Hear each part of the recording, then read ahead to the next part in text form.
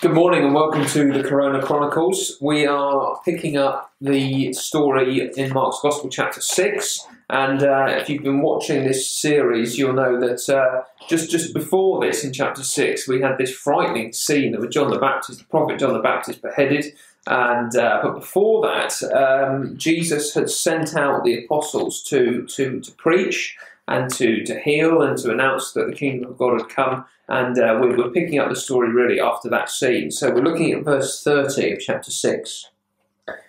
The apostles gathered around Jesus and reported to him all that they had done and taught. Then, because so many people were coming and going that they did not even have a chance to eat, he said to them, "Come with me by yourselves to a quiet place and get some rest." So they went away by themselves in a boat to a solitary place. But many who saw them leaving recognized them, and ran on foot from all the towns and got there ahead of them. When Jesus landed and saw a large crowd, he had compassion on them, because they were like sheep without a shepherd. So he began teaching them many things. So, pretty successful mission. Sounds like it, right? isn't it? Yeah. I mean, you wouldn't mind those kinds of numbers, and I mean, you didn't get a chance to eat. Yeah.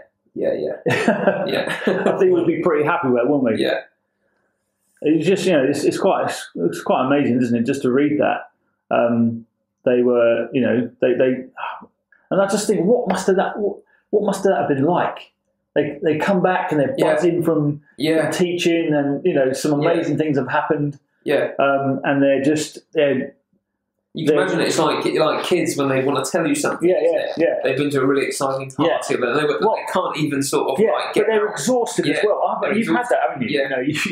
Yeah. And they're trying to remember all the exciting things that happened, and they're just splurging out these words. And you get the impression that they're all gathering around Jesus. It's Jesus, let me tell you about the man who repented. He was a notorious sinner, but he believed in the message of the kingdom. Or Jesus, this man who was demon possessed, and your spirit enabled us to drive this demon out. Ran out of oil. Yeah, ran out of oil. It's just amazing stuff. And Jesus, the master pastor that he is, really recognises that given the crowds that are gathering around, and they're obviously fatigued, the disciples, from what they've. And he says, "Look, come with me by yourselves to a quiet place and get some rest." And of course, that's setting them up, and he's setting them up for the next teaching block. Exactly. Right, you need to learn more. You still haven't quite got it yet. No. But he recognises that need, and that was something he saw in himself, wasn't it? So we've seen in Mark how he himself retired to solitary places in order to pray and to rejuvenate, really, for his ministry. But the word's out in verse 33. That they can't really go anywhere without being recognised now, and that those words. And they ran on foot from all the towns and got there ahead of them. And it's quite stressful, isn't it? Yeah. I mean, I've never really noticed this in Mark before, but it just seems that there is constant crowds, doesn't it? And once you've kind of picked up on that detail, you start to see it everywhere. And it begins to make you quite stressed. Well, it's sort of crowds, claustrophobic, actually. A little bit. And I think, if I was one of them, the disciples there, I can imagine doing the opposite of what Jesus does. So verse 34, when Jesus landed and saw a large crowd, he had compassion on them. And he began to, and I was thinking, I would be saying, look, Jesus, leave it out, come on, let's send them away, honestly. I mean, this, we've done our bit. We've done our teaching. We just need a bit of downtime. Let's send them away. They'll find us again. I wouldn't be up for further ministry at this point. But Jesus sees them and he has compassion on them, and that is more than just a sort of sentimental feeling of I think it's that word for like a kind of gut-wrenching compassion. It's like sort of sadness, but also concern and angst, and maybe even slight irritation at the way that they've been treated, or there's this every part of it. They are shepherdless. That's the thing. Right? That's the whole reason he has compassion, is because they were like sheep without a shepherd, and and he knows that the shepherds are all around. Yeah. But they've just neglected the sheep. They're not being shepherds. Yeah. And it is amazing, isn't it? Like the thing that blows me away is that he sees the need. He knows the need, and the need that he fulfills is, you might think, well, okay, these sheep need feeding. What do they need? They need teaching, is what they need, and that's what he ends up doing. So he began teaching them many things, and that's just, I think that goes against like what compassion.